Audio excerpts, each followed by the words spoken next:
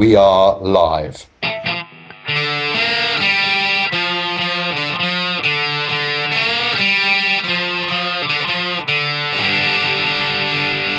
Hello and welcome to another episode of Founder Hacks, our podcast where we share something we've seen, something we've read, and something we've learned that's been a source of inspiration for the founders and entrepreneurs that we work with. Let me start by saying hello and welcome to Anthony Enright. Hello and welcome back at you. Thank you very much. And of course, hello and welcome to Alex Moore. Hello, gentlemen. Good to see you again. Good to see you both, as always. So, this week's Founder Hacks are on the theme of getting it wrong. Something that I suspect many of our listeners, if they are, I've done it a lot. If they're involved in founding or leading businesses, getting it wrong is something that is going to happen. As much as we might like to think it won't, I fear it's inevitable. So we've got three little experiences about that. And I believe, Anthony, you've seen something you're going to share with us on it. I have seen something and it's quite difficult. So I'll try and keep it as succinct as possible without breaking any confidences. And it's an organisation that I've been working with for the last couple of years. They've grown probably 30-40% each year. And what we have is we have somebody within the organisation, the person leading the business, who clearly has their strengths and clearly has their weaknesses. And what I've seen is an area within the business that is not their strength and actually has never really had an ability to work in that area and has brought somebody in to take that area over. And because of their lack of experience, knowledge, and also because of their lack of connection to that area, they've just let that person come in and get on. And to the detriment of themselves and the business, we've now seen that a year after letting them get on, that actually they've it's actually been quite, some of the things they've done have been quite disastrous for the business.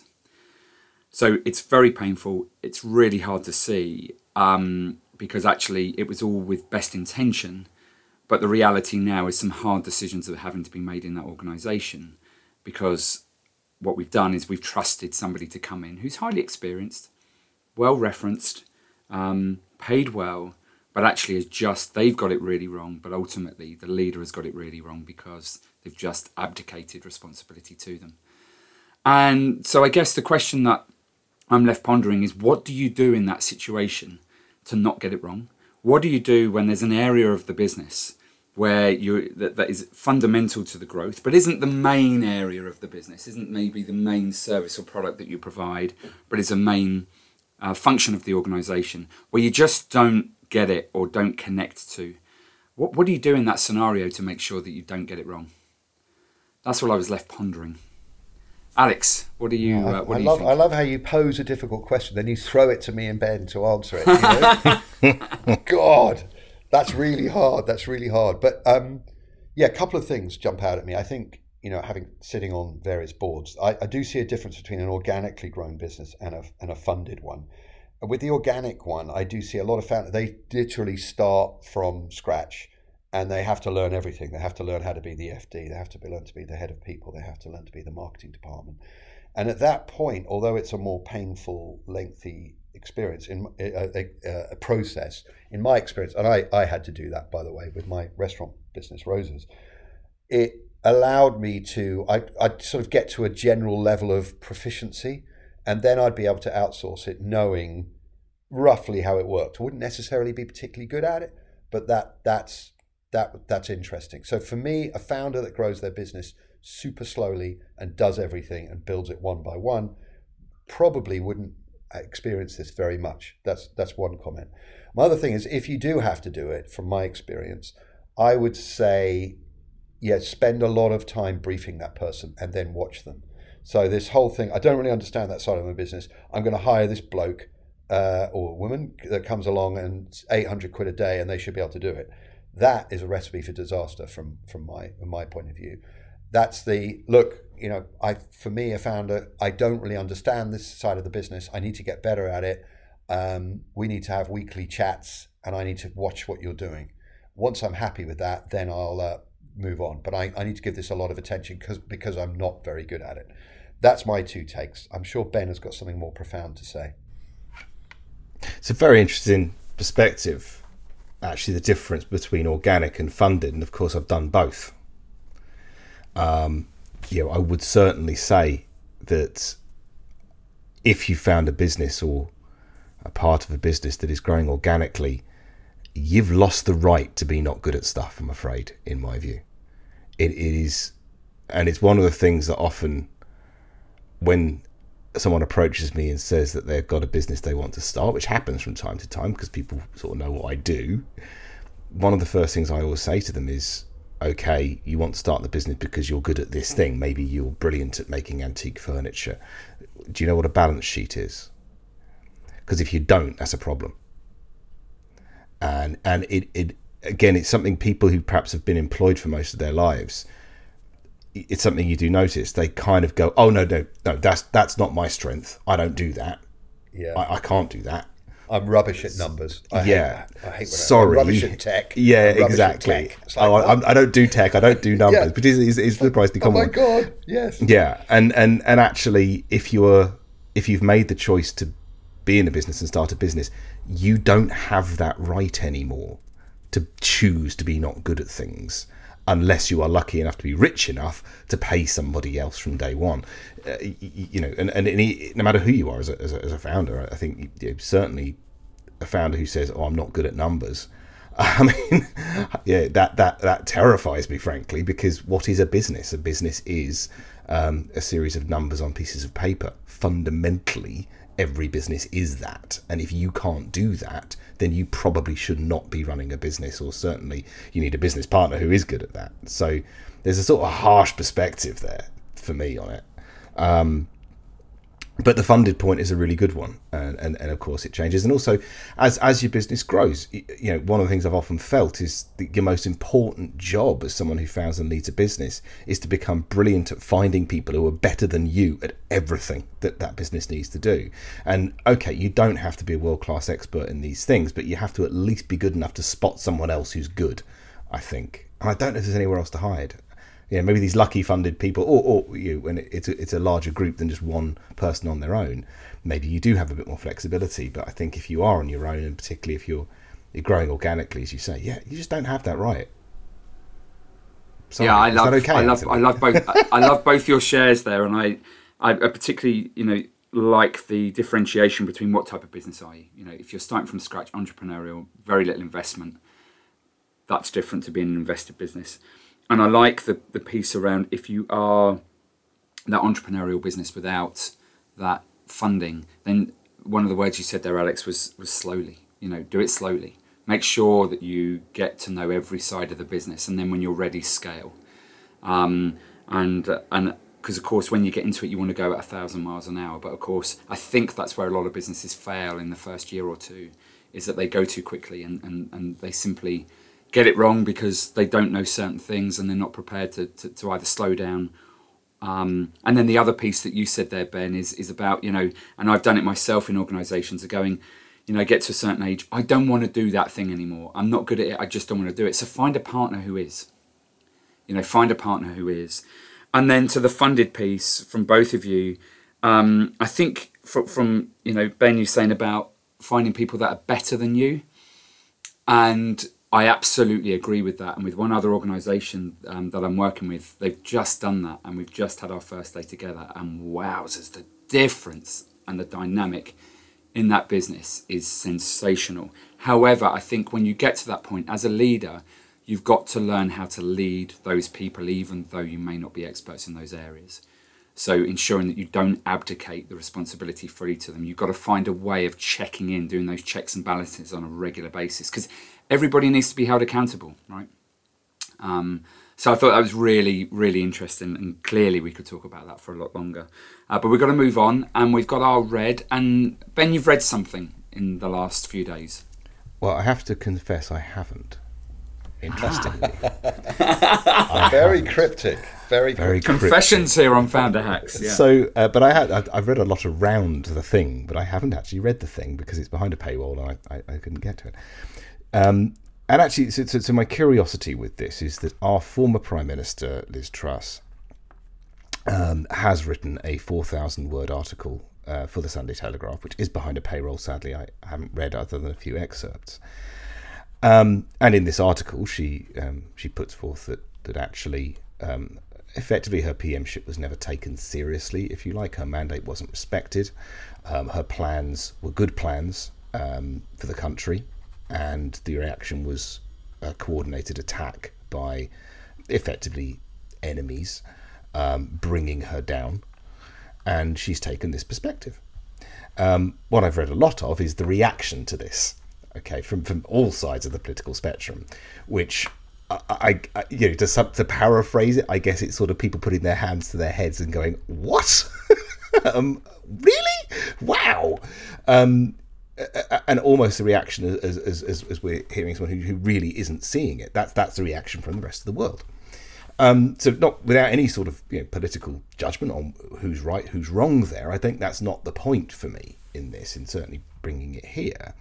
The point is that we often talk about the importance of a founder or entrepreneur bringing a level of reality distortion filter, right? That we all have a way of looking at the world which sees the world differently, and we just bring energy and determination to convince the world that what we're doing is going to be. It's that sort of belief that we bring in our business that convinces the world it's real, and eventually, if we're successful, the world comes with us. Businesses are fantasies. Businesses are things that only exist because everyone believes they do, and it is in the founder to bring that almost unreasonable belief at times and make it so. But when does that become a problem, and how do we know?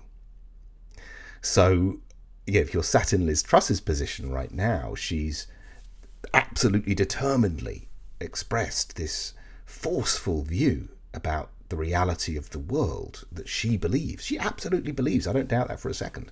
And the entire world has turned around and gone, no, or the vast majority of it. I've not actually been able to, I was looking, I could not find a single article in support. So the whole world has turned around and said, no, you're wrong. So as a founder, that's a tough thing to manage, right? How do we know when that reality distortion filter has made us wrong?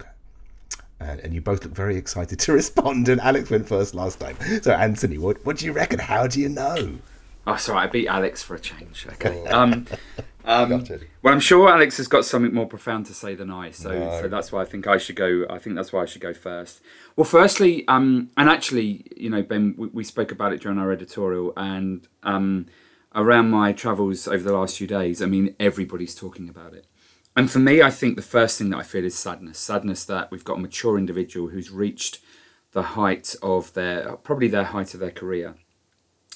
And then to see them, throw their toys out the pram and say it wasn't my fault, it was everybody else's. And I think that's sad to see. And I think the thing that I really ponder is who's in her corner at the moment? Who's her tribe? Who's she got backing her up to say, really, Liz, I don't think this is a good idea. You really, get it off your chest by all means. Write it all out, get it off your chest, but please don't publish it, because it's not a good idea. And take time to get over it. And maybe if you want to publish it in a year's time, do so. And I think that then leads to my overall thoughts about, I think what I've done in the past is what I'm naturally done, and maybe it's part of my insecurity and some of my fear, is I just speak to lots of people. So if I've got an idea, if there's something that I want to do, if there's something that I want to drive, is just speak to as many people as possible and listen to their reaction and then make your decision. Because I think, as you said, Ben, you're always going to err on the side of them doing this anyway. But if you can speak to as many people as possible and just ask them some questions and really listen to their response, and then you make your decision and you go for it, or not. And clearly, when you get bigger and when you can afford it, it's about having the right people around you, right? Those people, a bit like, families can do, certainly mine can do, turning up one day in the flash car and thinking you've made it, and then somebody says, what's that? What's that sitting outside? Oh, okay, you think you've made it. Well, get in and do the washing up, will you? It's your turn, or whatever it may be. I'm reminded of that with families. And that's what we kind of need, I think, as we go forward, a healthy balance of people challenging rather than questioning, but challenging our thoughts, challenging what we're doing, so we don't get it drastically wrong. Clearly, we're going to get it wrong. I mean, something you said at the beginning, Ben, about, you're going to get it wrong. You will get it wrong at some point. But well, for me, you will get it wrong a lot. But it's about understanding how quickly, or fail fast, and then move on. I think that makes some sense, Alex. I like it, but it's annoyingly very close to what I was going to say. So it's going to sound like I'm completely copying you now. But yeah, my take, like you, Ben, I don't have a paywall subscription to the Daily Telegraph. But my understanding of this from the little snippets I read was that she claims, I've been surrounded by people since I left office telling me it was the right strategy. It was, I was on to something there. And that just building on what you were saying, it just made me like, well, you're surrounding yourself with who exactly? Who are these? These are your friends. These are people who are going to just tell you what you want to hear. And as a leader of a country or a business or whatever, do you really want, it's the easy, lazy option. You just surround yourself with people who look like you, who think like you, who will tell you what you want. And ultimately, how do you grow as a person when you just have someone going, oh, yes, Anthony Enright, that's great. I will do that. Yes. Oh, Ben, how wonderful. Yes. Aren't you? Oh, you're looking so handsome today, may I say. Why? People who challenge, keep that cognitive diversity, that pool of people. And, I always thought that a founder of a business should grow as his or her business grows. And that is this sort of growth mindset, accepting different views, thinking differently about things on a daily basis, and growing as your company grows. And that's where she's sadly got very stuck. Anyway, that's there's me thoughts. I do think we need to move on. As much as I like talking about her, I don't want to talk about her anymore. And I think that means that I'm last, as usual, going into learned. So my learned for this week on the subject of getting it wrong is something that I feel quite passionate about. And that's this narrative that I hear so widely spoken, and where, at conferences and, blogs about entrepreneurs, like it's okay to fail. And it always gets me a bit cross. It's like, it's not okay to fail. Any founder, a founder often gives up so much to start a business, right? Their savings, a secure job, they remortgage their house. And if it goes wrong, it is catastrophic. And I have seen people who've put it all on the line and they lose it all. And it's so awful. And so this whole narrative, it's okay to fail, start a business, fail fast, get up. I don't think anyone should go into any business venture thinking it's okay to fail. And, that's the first thing. But this goes on to failure generally and reframing failure. So again, getting it wrong on the topic of this week's thing. There's a guy called Emmanuel Acho, I think it's pronounced. He is a inspirational speaker. He goes around, and my friend was telling me about him, American footballer. And he goes around and gives speeches to corporations around the US. I think he was dropped 5 times from 5 different NFL teams, which is unprecedented. He is the king of failure. But he doesn't call it failure, which is interesting. And this is the main thing I wanted to talk to you about today. He doesn't call it, he says it's all about framing and the stories you tell yourself and the power that has, which I'm really into at the moment.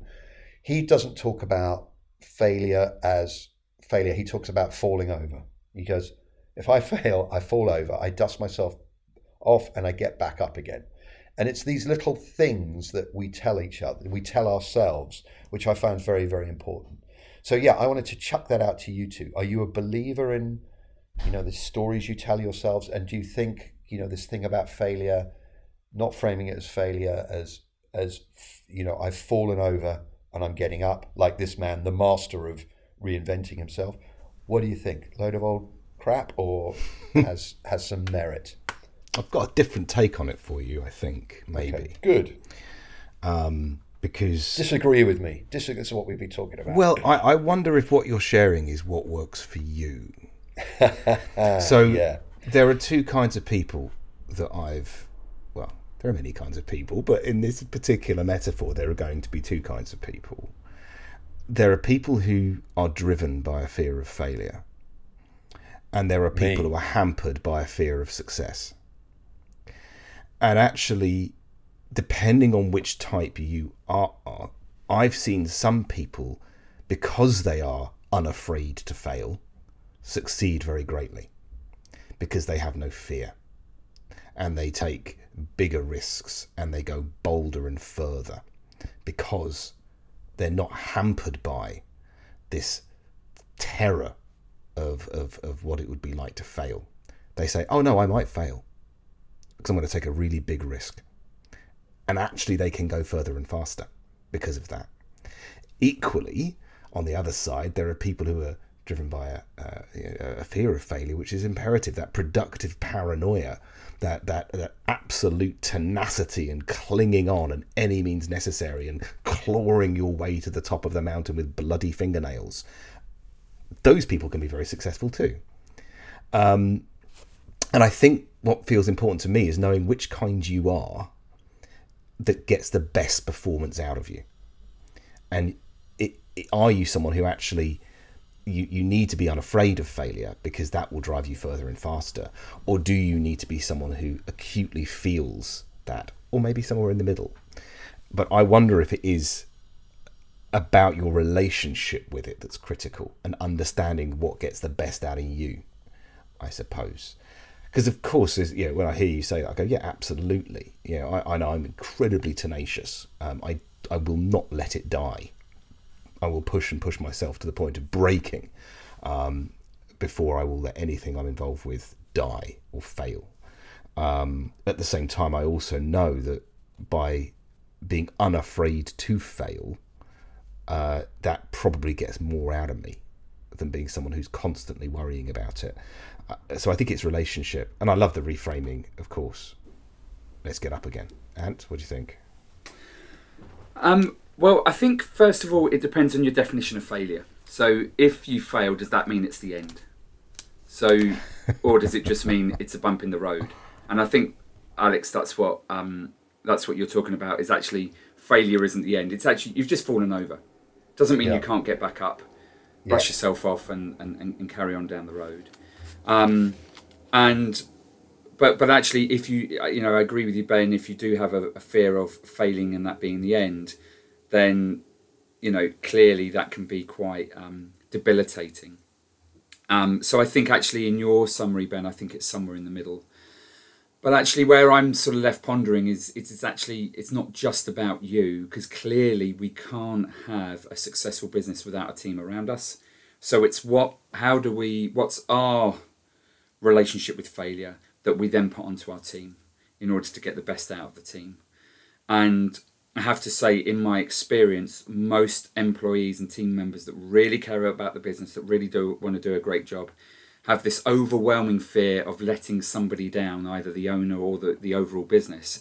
And as a result, they don't necessarily push themselves as hard as they should, and don't, that they have some great ideas, but don't execute against them because they do not want to let the business down or the owner down.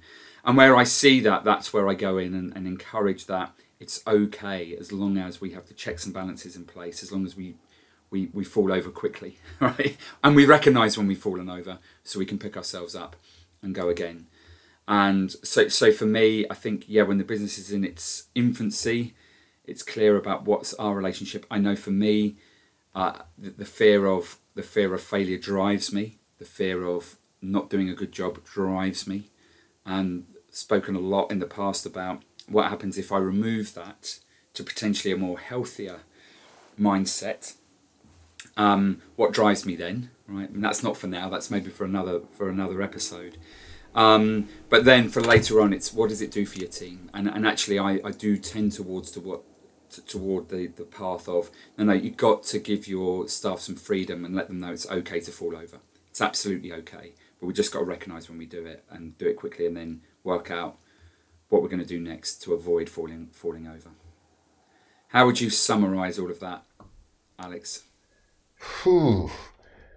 I think it's really interesting that that people has different attitude to fear or failure, it can either be a good thing or a bad thing, and that's what I'm taking out of this. You've made me rethink it, guys. This whole attitude that it can be good to have no fear of failure, and what's good for me isn't good for someone else.